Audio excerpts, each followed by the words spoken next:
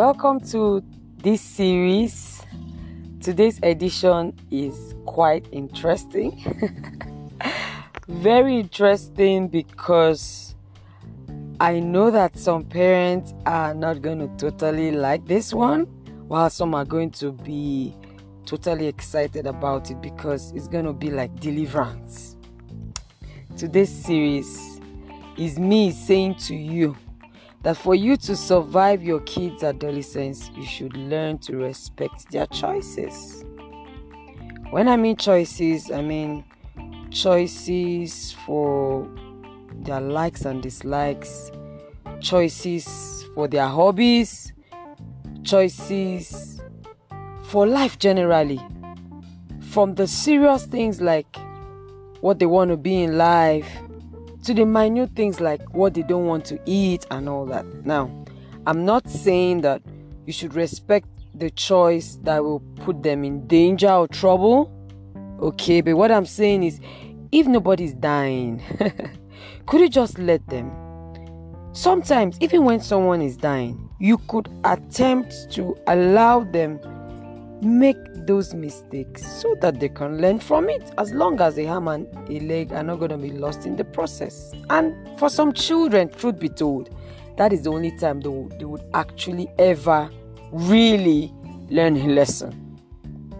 So when your children become teenagers, expect that they will come up with the craziest, weirdest, most unbelievable suggestions and ideas about what they want, their fantasies, their dreams, their desires.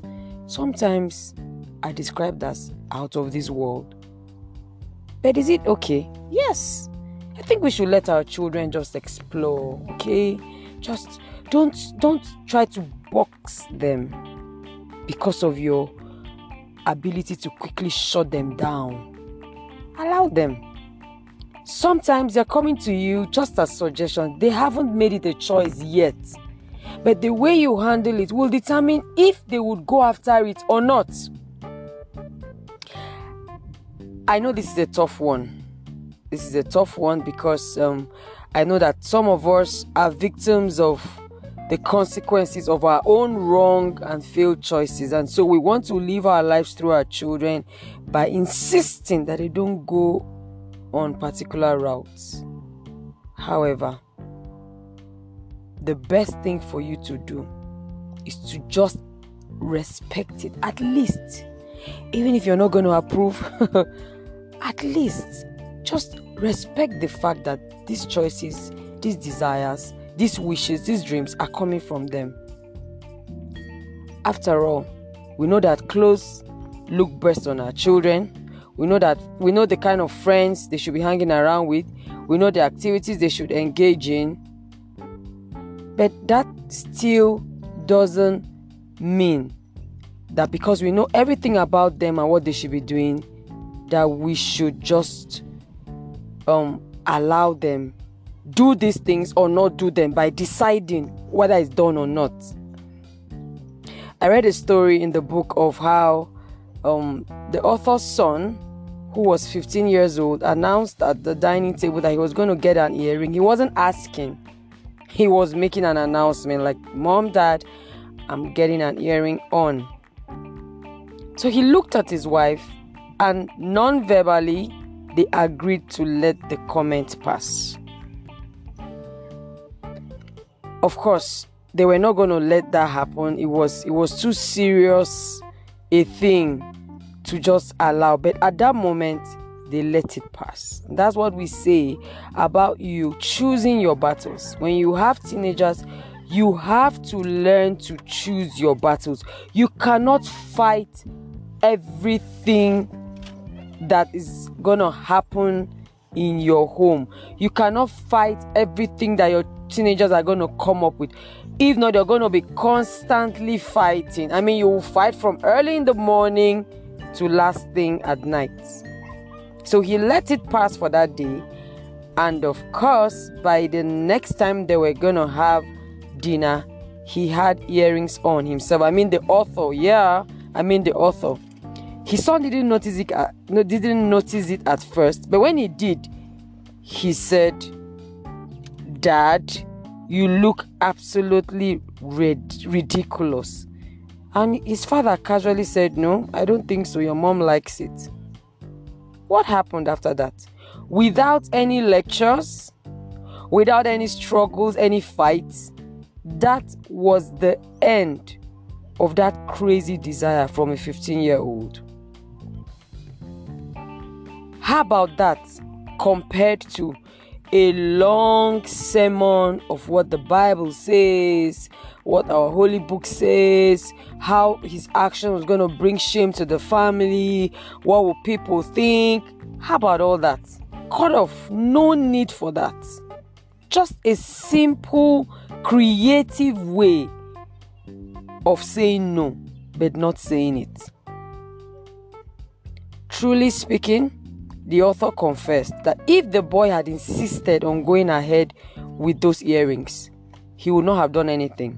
Because he said, it's his ears, right?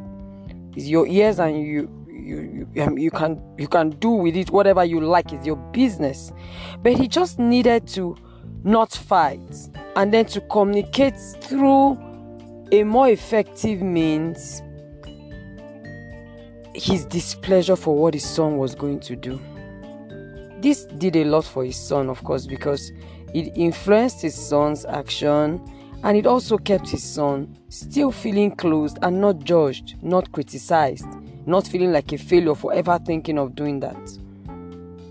I remember a time in my journey as a parent when one of my daughters took interest to wearing short things, okay, and she just felt like nothing is wrong with it as long as I'm not naked. Okay, you're not naked, but you're a bit too openly dressed, and it's fine for the house, but it's not fine for stepping out of the house. And it seemed like I was going to have this fight, and I said, you know what, I'm going to leave this and I'm going to try something else. So because she's very fashionable and I usually run my outfits with her before going out, I decided to wear one of the mini skirts one of the days. And she goes, "Mom, you can't wear this out." I said, "Why?" "I want to look hot, like hot." And she says, "No, it's too open. It's too revealing. It's too tight. It's too this and that." And she went out to real reasons. And as she was saying it, she kind of was speaking to herself as if to say, okay, so these are the qualities of a good attire. It must not be revealing, it must not be too tight, it must not be too short. And that was how gradually by herself she began to audit her wardrobe. She went to her wardrobe, not that day, of course, several days later, but I just noticed that she had segregated her clothes to say, this is for going out, this is for staying in the house, this is for going to a family member's house, and all that. This is for going to a party, this is for going to church, and this is for going to the neighbors. These are lessons I've been trying to teach before now. So sometimes, depending on your personality as a parent, it actually helps immensely if you can use humor, if you can be playful about some of these so-called very serious issues, some of these very difficult, challenging issues. I also remember a time when my son began to admire everybody that came to church and had his hair, like we call it in Nigeria, fried. You know, when you see guys, young men, their hair is jerry coil, like coil, you know, is well cut, okay, but it's coily, and he began to admire. And personally, that's not my kind of haircut for a young man. That's not what I think. But he just went on, and he started running it by me. I had to find a way to let him know where moderation comes in all this. So what he decided to do was just to, keep long hair. No, not long. So not barbed hair, but at least a bit bushy up, then cut. But for the issue of Jerry coiling, not yet. For the issue of plating, totally out of it. So this is the point where, as a teen parent or preteen parent, you have to be ready to negotiate. So the best we can do is, when he's caught, you can do some treatment. We call it, we have to find a salon where they do some kind of treatment to the hair, which he totally loves every time he goes to cut his hair. But for plating, for braiding, totally out of it. This is one of the toughest assignments for us as parents, because many times our children are not like us. How many of us are introverts? How many of us are traditional people, we love to just maintain status quo, and our children are just the opposite of us. They love life, they love to be everywhere. Look at the girls today. They want very long braids up to their butt. They want pink, red, green. That's another thing that happened in my home.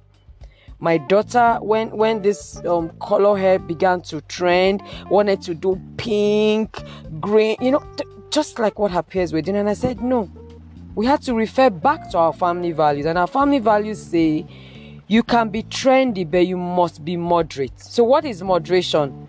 You can do a color that is not shouty.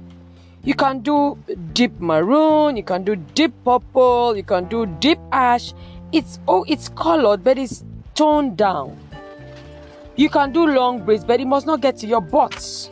Okay, so you need to strike a balance. This is where negotiation comes in.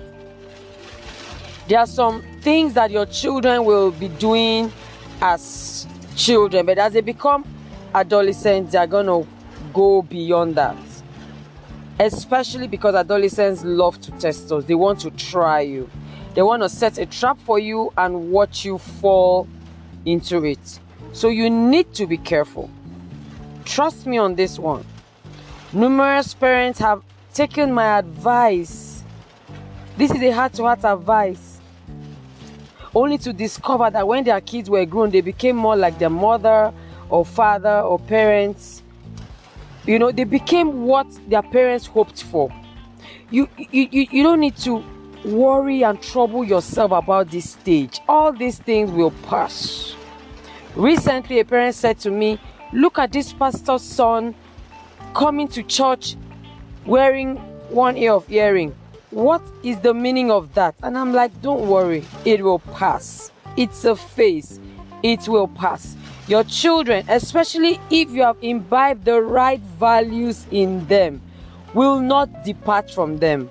However, they would want to explore, and it is not bad for us to give them a bit of leverage to explore some of these things. Do you know why? So that they won't be doing this exploration at old age. We see some adults, they are 40-some, they are over 40, over 50, and this is the time they are plaiting their hair. Something they should have been doing at teenage. Now, I am not endorsing plaiting of hair. I'm just using these as examples. There are some things that are no-no, and the way to communicate the no-no aspect of your children's life is through your family values. That is your saving grace. That means if you don't have a family value well written out for everyone to see and understand, framed if possible, this is the time to do that. Because during adolescent age, you are going to constantly have to refer back to that. So if my son comes and says to me, Mom, I want to get a tattoo, I'm not going to go and do a tattoo because I want to show him that I can do a tattoo. No, I'm just going to refer him back to our family values. The first one is spirituality. This is not a sign of a priest and a king. I'm going to refer him back to our family values. So you need to go back and do your family values properly. Don't just do it off head and say, is this what our family believes in? You need to point it to them to say, look at it, we did this together. So that as long as his choice is not going against that family value, you could let them do some of these things. Some of them, they're going to outgrow it. So we have some children, when they're teenage, when they're preteens, they're saying things like, I want to be a comedian, I want to be a footballer, I want to be a musician. And then we are so worried, we're fighting. How can you're struggling and fighting with them for something that's going to eventually change? We need to just continue talking with them appealing to their consciences, appealing to their hearts, so that as they grow, they'll begin to reason. Remember that when you're trying to strike a balance in these things, you know that your children are still being developed, their brains are still being developed, and so the prefrontal cortex of your child's brain is not fully developed. Now, that part of the brain is the part that is responsible for critical thinking.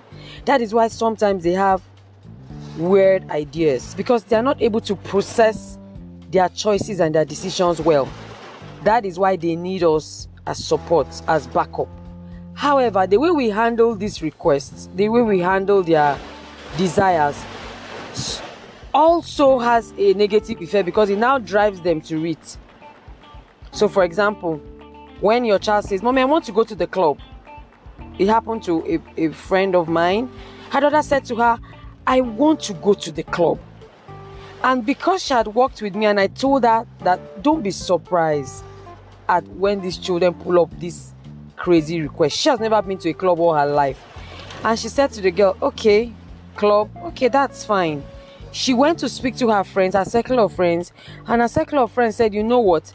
Tell her that since you are not willing to go to the club, that we will take her to the club when she's 16. We'll take her to a decent club." When she gave her daughter the news, you could see a deep relief in the daughter's body language. Apparently, she was really concerned about it. Will my mom let me go? Will she not let me go? And after some time, that club thing just died a natural death, just because her mom said, "Okay, you could go to this club, but you're going to go guided. You're going to go to a decent club, and you're going to go with people that I can trust." That made her feel relaxed, like, okay, I'm not being criticized here. My father is a pastor, my mom is a minister, but they can let me do this if I want to, as long as I'm going to be accountable and responsible. I hope you get what my point is. If you do, you would realize that you will be able to survive this adolescence age of your children. Thank you so much, and see you in the next series. Bye.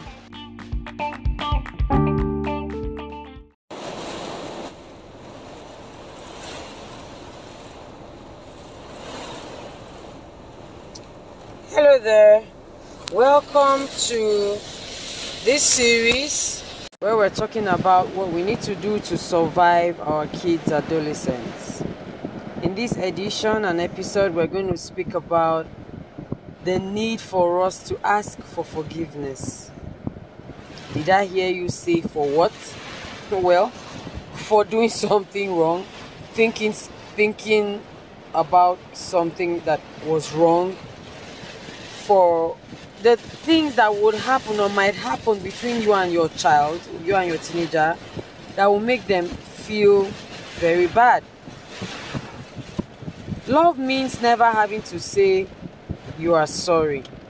That's what some people think. Do you agree? This naughty catchphrase from the 70s still crops up when we have to have counseling sessions with parents.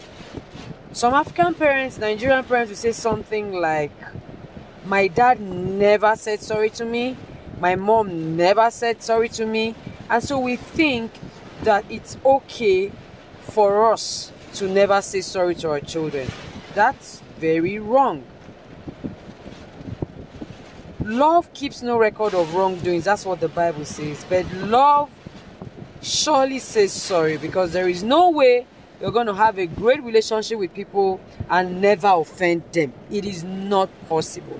And this doesn't mean that because you're the parent, you're the adults here, that you are almighty. No, it doesn't mean that.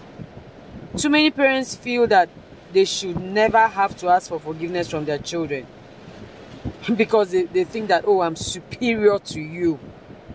I'm better than you. I know more than you." No way. We all fall short. Sometimes even failure to not think of something is offensive to our children. Sometimes intentions good, action wrong, delivery wrong. It's all an error. The important thing is not that you have done something wrong or something that has not gone down well with your child. What is most important is that you're not just apologizing, but you are modeling to them that you are human. You can make errors just like them. You are teaching to them a life lesson that they will need as they interact with other people, both at home, at work, in business, in ministry, that they are never right. I hope we know that teenagers have an entitlement mentality. Teenagers always want the world to bow to them. Teenagers always feel like, oh, I'm on top of the world and every other thing must submit and surrender to me. By simply saying these words, I'm sorry, will you forgive me? I made an error. Can you forgive me? I'm so sorry, that's not what I meant. Oh, I'm sorry. Can you give me an opportunity to do it better? By simply saying those things, you're teaching your child that, look, when something goes wrong, take responsibility. I've heard and seen the most rebellious kids. Talk about rebellion. I've seen them raw, in their raw state. I've seen such children, boys, girls, melt, like completely submit just because their parents acknowledged and confessed to actually being really harsh on them, not being the best parents ever, asking for their help to help them parent these same rebellious children. I've seen these children break down. Look, being vulnerable is not a loss, it's not a disadvantage. Being vulnerable is a strength. Being vulnerable is an advantage. Being vulnerable is a plus for you as a parent. It could pierce the souls and the hearts of your children. You may think that these children will not respect you. You may think that, like we say in Nigeria, don't you think that action is going to cause see finish, which is your children looking down on you just because you were vulnerable? No.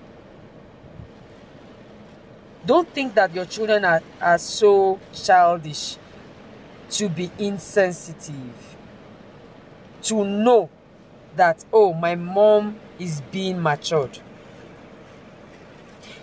If you admit to being insensitive, cruel, mean, forgetful, unpleasant, uncaring, you need to know that confession can increase the respect and the value that your children have for you. Asking for this forgiveness, asking for it. You don't command it. Don't say you have to forgive me. Just say you're asking for it, and they can choose. You can ask, have you forgiven me? And they will say yes. Some of them will say, I'm thinking about it. And after some time, they say, oh yes, I have. And then it follows through with a hug. These things can open up your children's vaults. Teenagers have vaults, secret vaults, where they lock up things. Some of them are keeping these things for years. Some of them only get to share it with us as mentors and counselors years after it has happened. But they can share it with you if only you can be vulnerable before them. Apologizing to your children is a sign of maturity. Apologizing to your children is a sign of emotional intelligence. I wish you can take a break now and think for a moment. Is there something my child has complained about and I just waved off? I need to revisit that issue and to apologize. I have had cause to apologize to my daughter several times. And I see this relief. I see this joy on her face. I see this desire for her to keep coming back to me regardless of whether she's being disciplined or not, just because she sees a part of me that is vulnerable, that is ready to accept that I am sorry. I also remember a time when my husband was trying to correct the daughter I'm talking about is our last child, who happened to be with us at home because her siblings are in school, and she did something wrong, and my husband said to her, "Why are you acting lousy?" And she didn't say anything. Of course she corrected herself at that time, but she kept it in her mind, and then later came to say, "Why are you telling me?" She said to me, why is daddy saying, "Why are you people," she included me. I said, "Why are you people saying I am lousy?"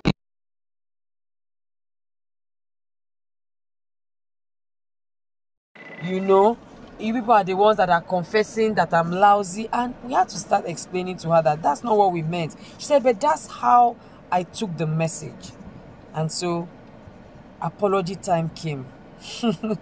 My husband had to say to her, "No, I was not referring to you as a person.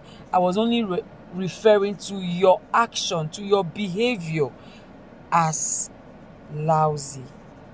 And then we had to now make the apology to say, "Okay, sorry that we miscommunicated to you what we're trying to say, and it was going to have a negative effect on you. We're sorry, we apologize. And that was how it ended." So I saw her relax. Before, she was going to go into her room and lock herself up and stay alone and stay away from us, because the words really got to her. And so if you're here and you're constantly using words on your children, and you feel that because you're trying to correct them, what she was doing was wrong, but the way we're correcting her was also wrong. Thank God she's an expressive, assertive child. What if she kept it to herself? Those are the things that produce hurtful, bitter, depressed, emotionally broken down children, or rather adults. These are the things where your children, your teenagers are harboring all sorts of things in their minds. Hurt. We need to go and revisit those issues so that we can make up with them, and then they can begin to grow as whole adults. The second topic we're going to talk about in this series and this episode for today is respecting their privacy. You need to respect your child's privacy. You own them. You own the house. Yes, I know you're paying the bills. That doesn't stop you from respecting them. Emotions are gushing with the force of Niagara Falls through your adolescents' bodies. You have to realize that. Sexual feelings are running rampant. You have to realize that. Your teenagers are trying to get a feel of who they are. Why they look the way they look. Why do they feel the way they are feeling? They want to understand. They're trying to grasp themselves. Too many changes are going on, not just externally, but inwardly of your child. Because of this, your children need you to step back a bit and let them have their privacy. You can't continue to barge into their rooms every day, every now and then. It's hard to handle the fact that your little boy or little girl of yesterday no longer has so much interest in doing things with you anymore, in dressing up in your room, in hanging around you, in wanting you to stay around them while they do personal things. Don't be upset. It's a change that is inevitable. However, in the midst of all this, your children, be consoled, are building their independence, even though they're still under your shelter of love and concern. You need to help them respect their privacy. If your children are teenagers already and they're still sharing rooms with their siblings because of space, help them create that privacy based on the space that is available. You cannot continue to shame them. You cannot continue to demand for them to give you access to their private parts, to their private rooms, to their private toilets. Do it with a sense of maturity. Yes, I know you need to carry out background checks. I know that you need to check their rooms sometimes, severally, okay, periodically, but do so with respect. Even the way you speak to them when you get into their rooms, do it with respect. Do not be upset when one of your child is coming to make a report against the other sibling of his or hers that is not respecting them or their privacy. Don't say something like, what is the meaning of that? Why will you send your sister out of your room? Is she not your sister? You say, Mommy, but then he says, Mommy, but I was dressing up. You say, and so what? She's your sibling. No. These are the things that destroy the esteem, the healthy self-esteem of our children. When they don't have any access to privacy, everything is open. You bring their secrets, their private life into the open for your siblings to hear, talk, and laugh about. I've had teenagers complain to me about how their parents took their personal issues and blew it up with their friends and family. These are things that your children will never forget. Whether you like it or not, your children will no longer be comfortable exposing their bodies, themselves, their things before you. Sometimes they'll do some messy things and they'll try to hide it away from you. Don't be excited about discovering it and announcing it and blowing it up, embarrassing them and puncturing their self-confidence. These are the things that they need to help them build a positive self-image, especially the girls. Please, dear parents, if you know that you want to go through this stage, this difficult, shaky stage of adolescence successfully with your child, respect their privacy. Knock before you enter their room. Wait for an answer. This will also help them do the same thing to you. Sometimes you're telling your children that they don't respect you, they don't respect your things, and they don't respect your privacy. That is because you don't do the same to them. Respect, they say, is reciprocal. So as you do it to them, as you model respect to them, they will respect. They will respond back. They will reciprocate back to you in the same way. If your children are still not aware or conscious, because that's another flip side. Some children are teenagers already, but they still don't have any regard for privacy. You can teach them. You can say to them, okay, you're no longer a child. You need to be very conscious about how you expose your body, how you expose your undies, how you expose your room, your personal belongings. Begin to teach them so that they can grow up understanding that this is private and this is public. Thank you so much for listening. See you in the next episode. Bye. Hello everyone, welcome to this episode. We're still talking about rules to survive your kids' adolescence. In this episode, we're going to talk about communication. Communicating clearly is key in your relationship with your teenagers, because teenagers and adults have grown up and are still growing up in two different generations. So the potential for misunderstanding, miscommunication is very high. You say one thing, but your children misunderstand you. They say something and you misunderstand them. And then little disagreements and simple misunderstandings can quickly escalate into vicious battles. Some of these battles go on and on for years, and it creates a very big gap, making it even almost impossible for parents to positively influence their children. Remember that as teenagers grow older, they need their parents more. I had mentioned in the previous episode that the part of their brain that is meant for critical thinking is not fully developed. So they need to lean on the wisdom, the counsel, and the support of their loved ones, trusted adults like you, the parents. their teachers, their mentors. But how can you positively influence somebody you are not communicating with? How can you possibly influence somebody who is not willing and ready to listen to you? Because of these fights, because of these battles, because of these tussles that are happening. And it just starts from a simple, why is your tone increased? What is the meaning of that statement? This is what you meant. This is what you were trying to say. It starts with us preconceiving, having misconceptions, prejudices. Already some of us feel like, oh, because you're now a teenager, you think that I am now your mate and you can speak to me anyhow.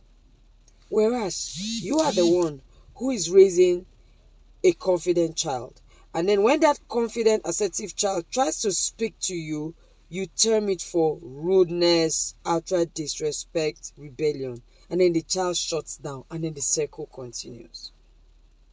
It is very, very important for us as parents to go and learn how to communicate with our teenagers.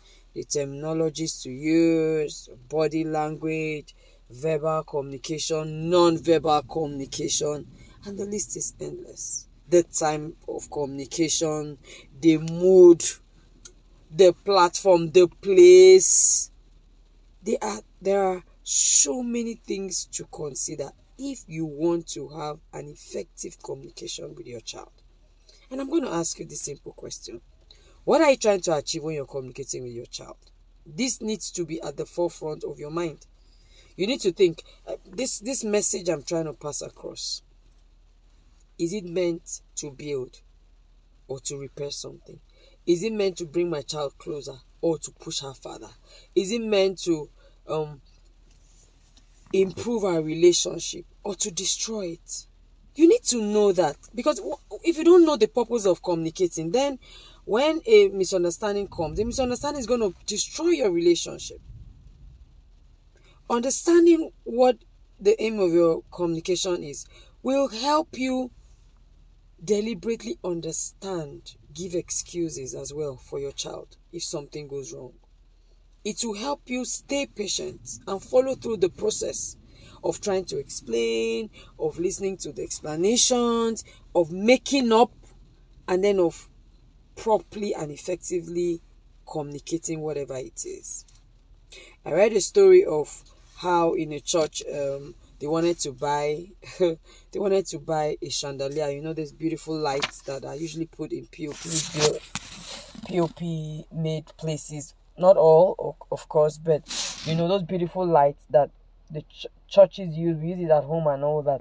And when they were trying to vote for whether to buy it or not, everybody accepted except a particular person. And when he was asked, he said, "We don't need this chandelier. We need light in the sanctuary." What did that mean? That meant that he didn't understand that what they were buying was light. He was seeing it as chandelier. What is this big word, this phrase that they're talking? Chandelier. Oh, God knows what he thought. Maybe he thought it was a speaker. Maybe he thought it was a chair, kind of table. I don't know. Maybe he just thought it was something else. Many times, that's how we communicate with our children. You're saying things like self-discipline. You're saying things like, even a simple thing like purity. Many teenagers do not understand what it means. They think that you're telling them not to have a boyfriend and a girlfriend, but so if they stumble into porn, then it's fine. We need to begin to break down these phrases, these terminologies, these concepts. That is what parenting is about. You need to do these breakdowns. Sit down patiently and teach. Ask questions to be sure that they are following you. In the process, they are going to ask you very, very silly questions, and you will just be like, "Are you a fool? Don't you understand this simple thing I'm saying?" If you say those kind of things, your child will shut down. You will think that you've been talking. You will think you've been teaching, but they have not been understanding. And until your child can fully understand and implement the concept you're teaching, your child has not yet understood. You have not communicated properly. Some parents are very intentional. They go the extra mile. Aside just speaking, they show, they model. Even in showing, they break it down to visual, especially if you understand how your child communicates, how your child learns, rather. We have the visual learners, we have the auditory learners, we have the kinesthetic learners. If you want to truly communicate something effectively to your child, try to do it in the best way that he learns. So you want to teach your child personal hygiene, and you just start saying things like, you're supposed to be clean. If you have body odor, you will smell and your friends will laugh at you. How does that translate to anything? For some children, it's fine. They can pick the message. But for some children, they will never understand until you tell them stories about people that were embarrassed because they were dirty. Until you show them somebody. Until they watch it in a movie and they see the person actually face the embarrassment, they will never truly understand that. So we need to evolve in our parenting styles. We need to evolve in our styles of communication. We need to evolve in our strategies as parents. Speaking is not the only way of communicating. You can role play. How about that? Find a creative way to act out what it is that you are saying. Your child will understand that quicker and faster than all the long lectures that we give to them. Children these days are very creative. Children these days are very adventurous. So the more creative and humorous you are in your communication, the more effective that message you are passing will be on them, the more impactful it will be. That is why we have seen a rise in the use of the multimedia. That is why we have seen the people out there in the world use the media as a tool for communicating. They don't need to come to your child physically and tell your child anything. All they do is just push out this message through the media and your child gets it. So why are we slacking as parents? You can communicate to your child anything non-verbally. So you don't need to just focus all your attention on talking. And then when we're talking, we're not talking in big, ambiguous, very complicated terminologies. They would not get it. They will not follow through. And then you say things like, but I've been teaching him. This is how my parents taught me, and that's how I'm teaching him. Why can't he get it? Is it different? Is he a different spec of a child? Why can't he get it? We can't get it because he's not getting it, and there's nothing you can do. Your job is to teach. His job is to understand as a child. So do your best as a responsible parent, as an intentional parent, to help them understand what you're saying. Speak clearly to your kids. Be honest.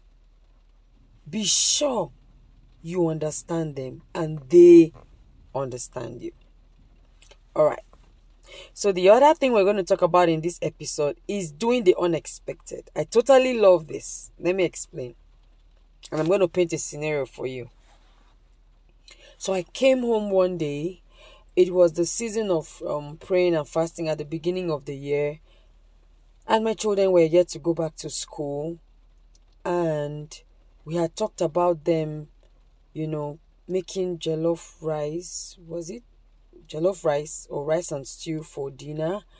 And I had gone to work, gone to church. And in church, you know how you're anxiously waiting to go back home to a sumptuous meal.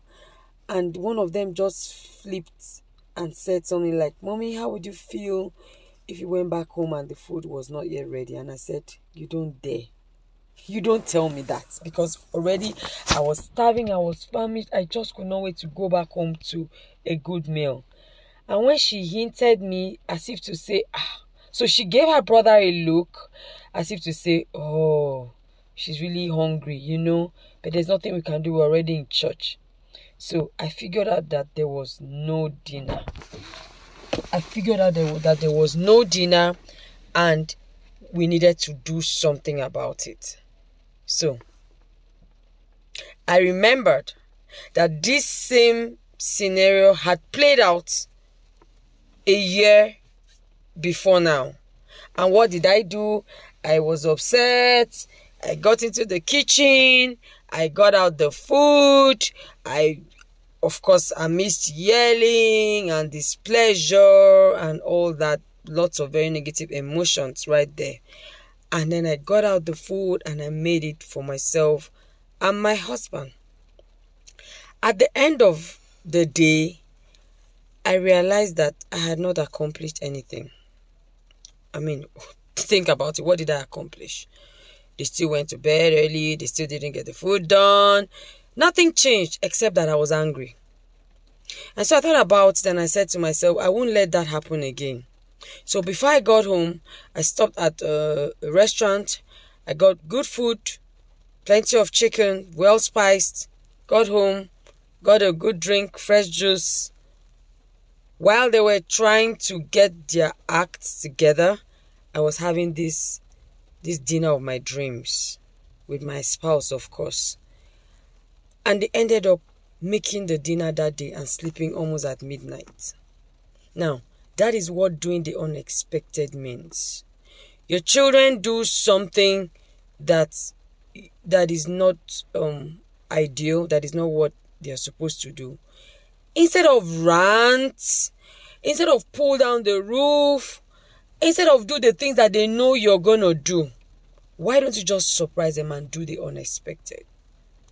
They know you're going to yell, you're going to report them to somebody, you're going to just, lay out all the consequences. Why don't you just do something else that will have even greater impact on their behavior and their decision next time? Now, the aim is not to be wicked. The aim is not to afflict pain on them.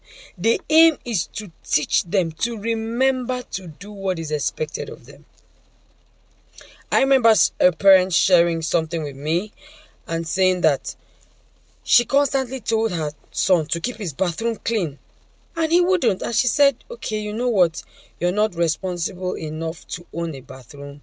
So henceforth, you would start taking your bath outside.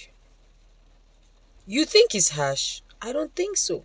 He didn't need to do it for up to a week. So he had to get up very early before it's daylight. Even though they were staying in a compound of their own, it still was very uncomfortable for him to be taking his bath outside the house. It was inappropriate. Nobody was going to be watching him, but it just didn't feel good and right. And so his mom cleaned up the place and locked it up. Instead of shouting and yelling and flinging things, she said she was done with that line of action. And so in doing the unexpected, you need to be creative. Think of something that will not affect the self-esteem of your child. Think of something that will leave a lasting effect. Think of something that he will remember easily and quickly. Think of something that will keep you away from the consequence. Many times what we do as parents is that we end up doing the work. So you go, you're upset, you go and wash all the clothes because you don't want to be embarrassed. You go and do all the cleaning and the child is saved from that trouble and will continue in his misbehavior.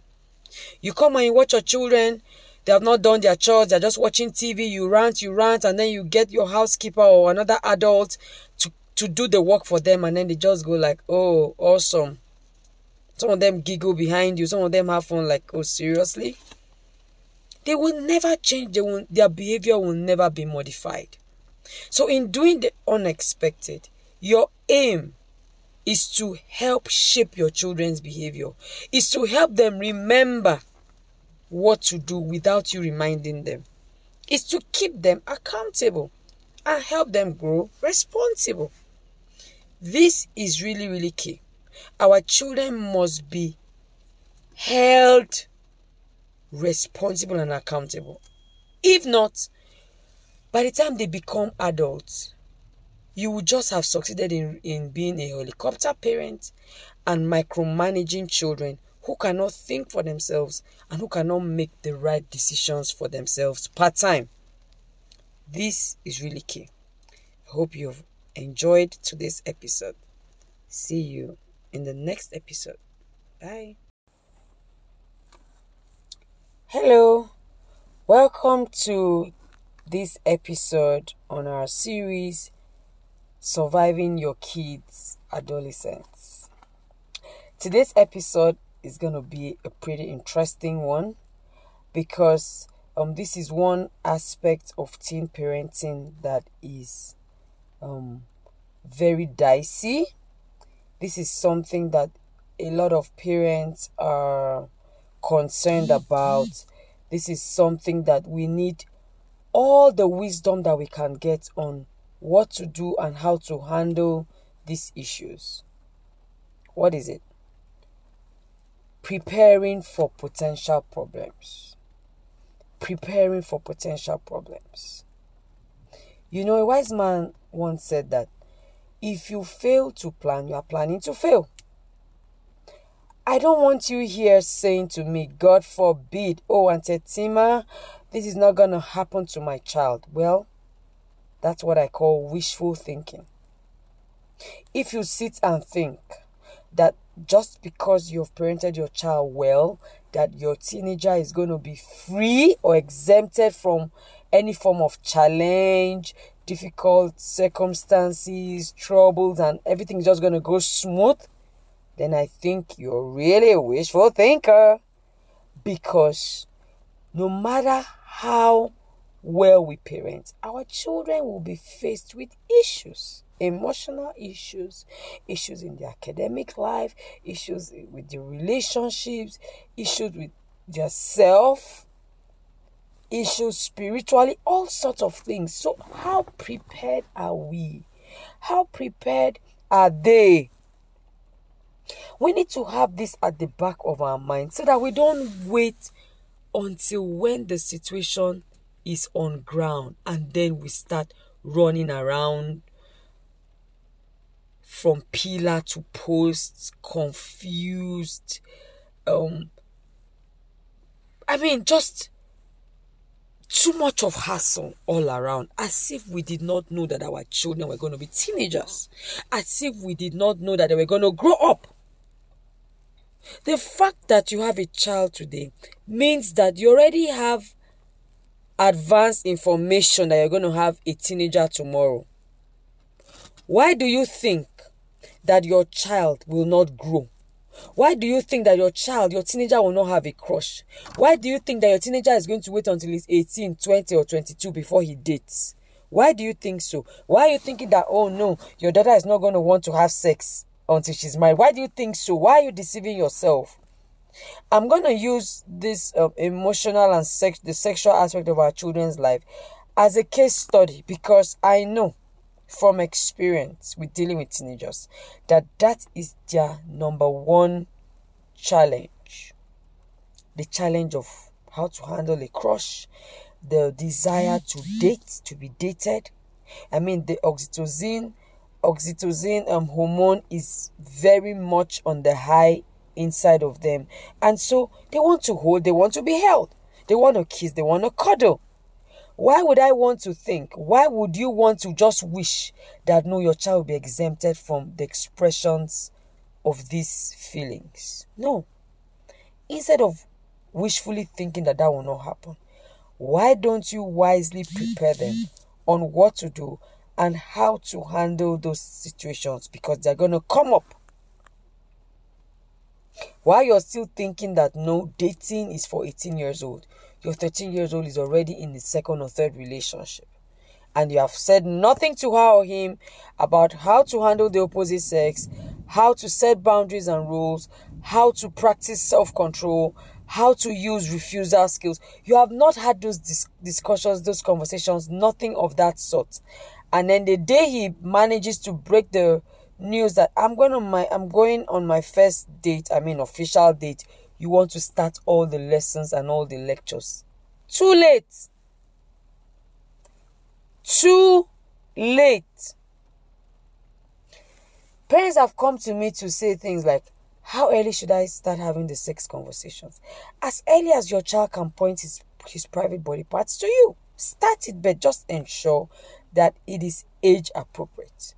You cannot be talking to your child, your teenager, who is going out with her friends to have fun on that morning about your value system, about what is acceptable and what is not, on that morning or a day before.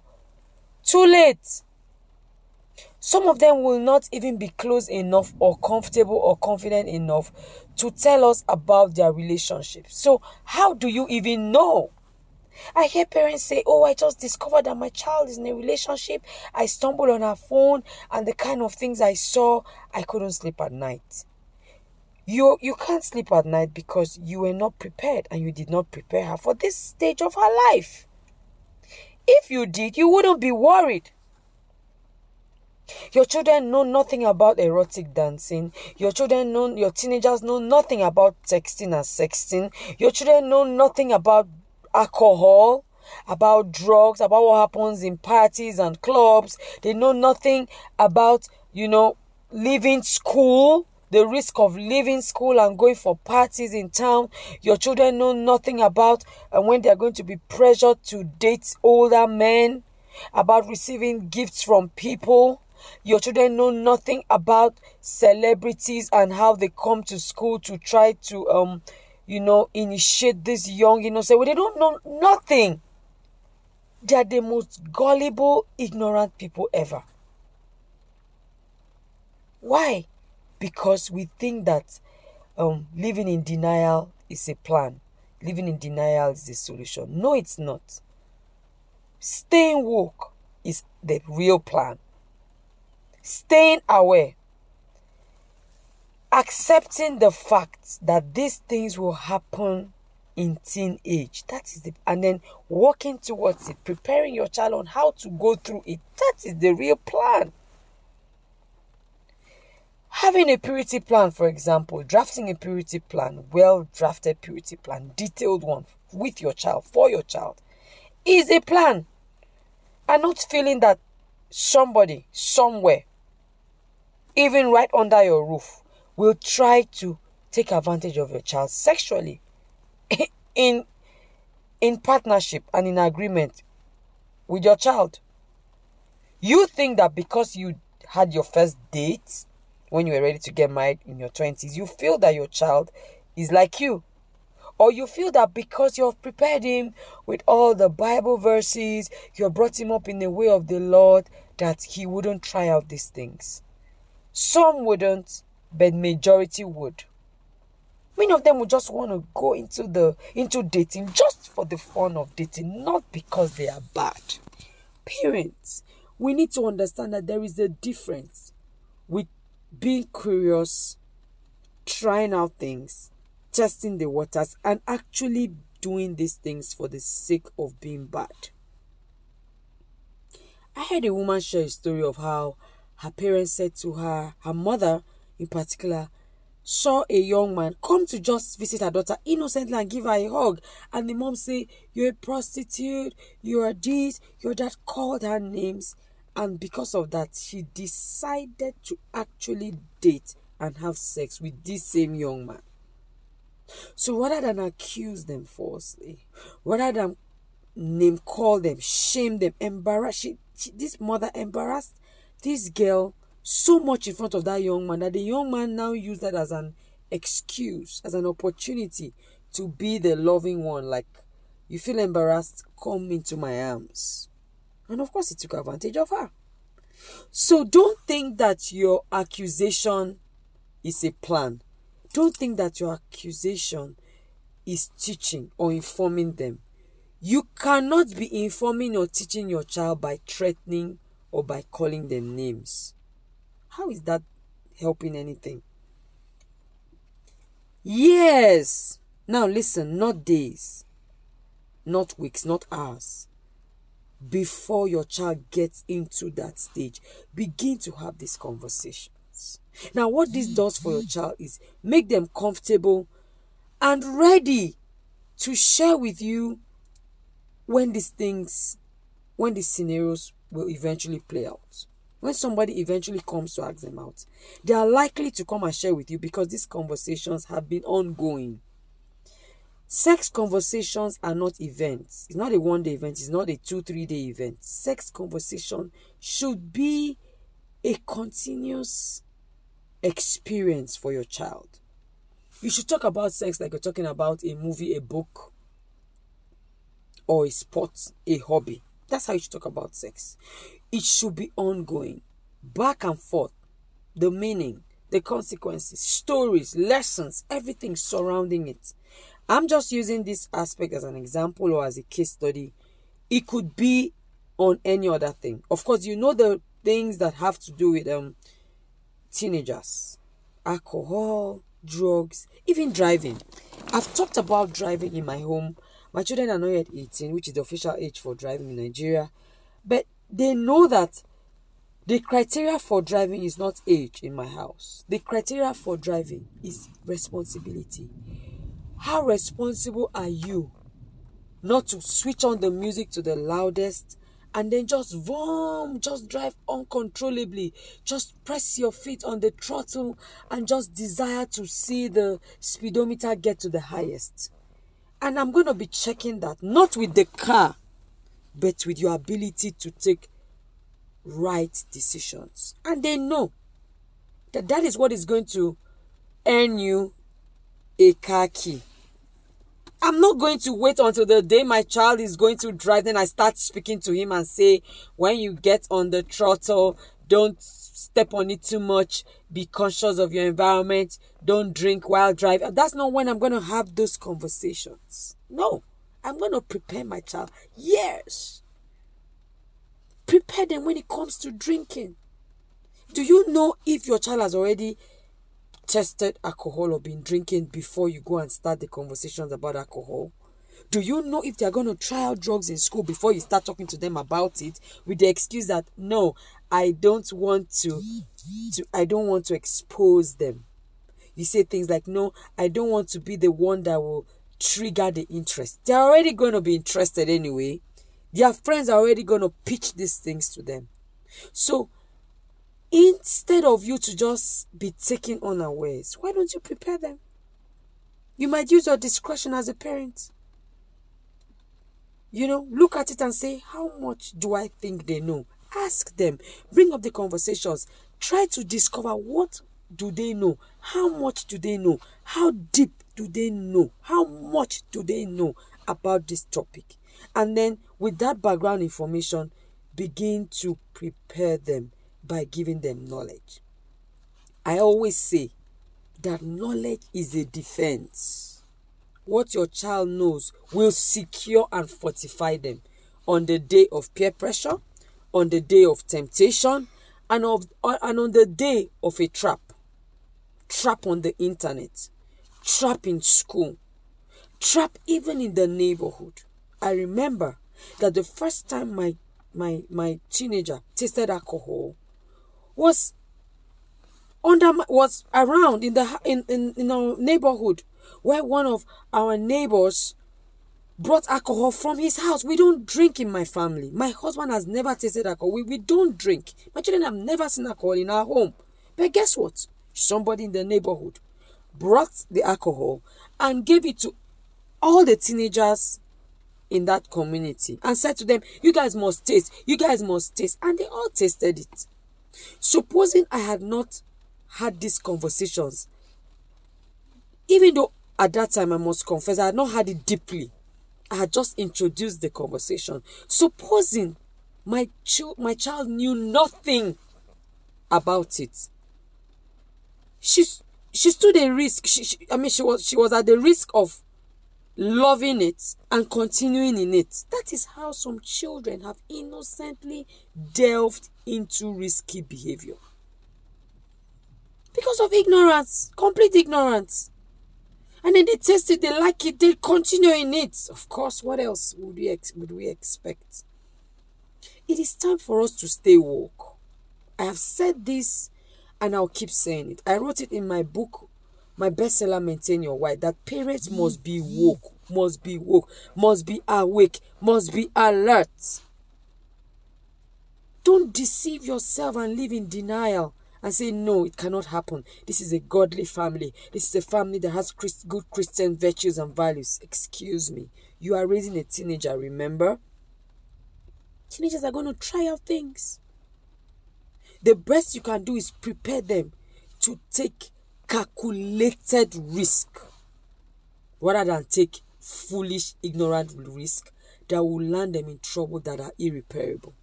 Why don't you prepare them so they know what they are taking, and then they can make those choices and be proud of those choices at the end of the day?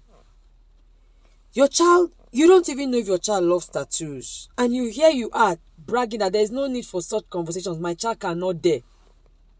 And then your child goes to your surprise and your shock, go and take a tattoo that can never be erased, because he didn't know that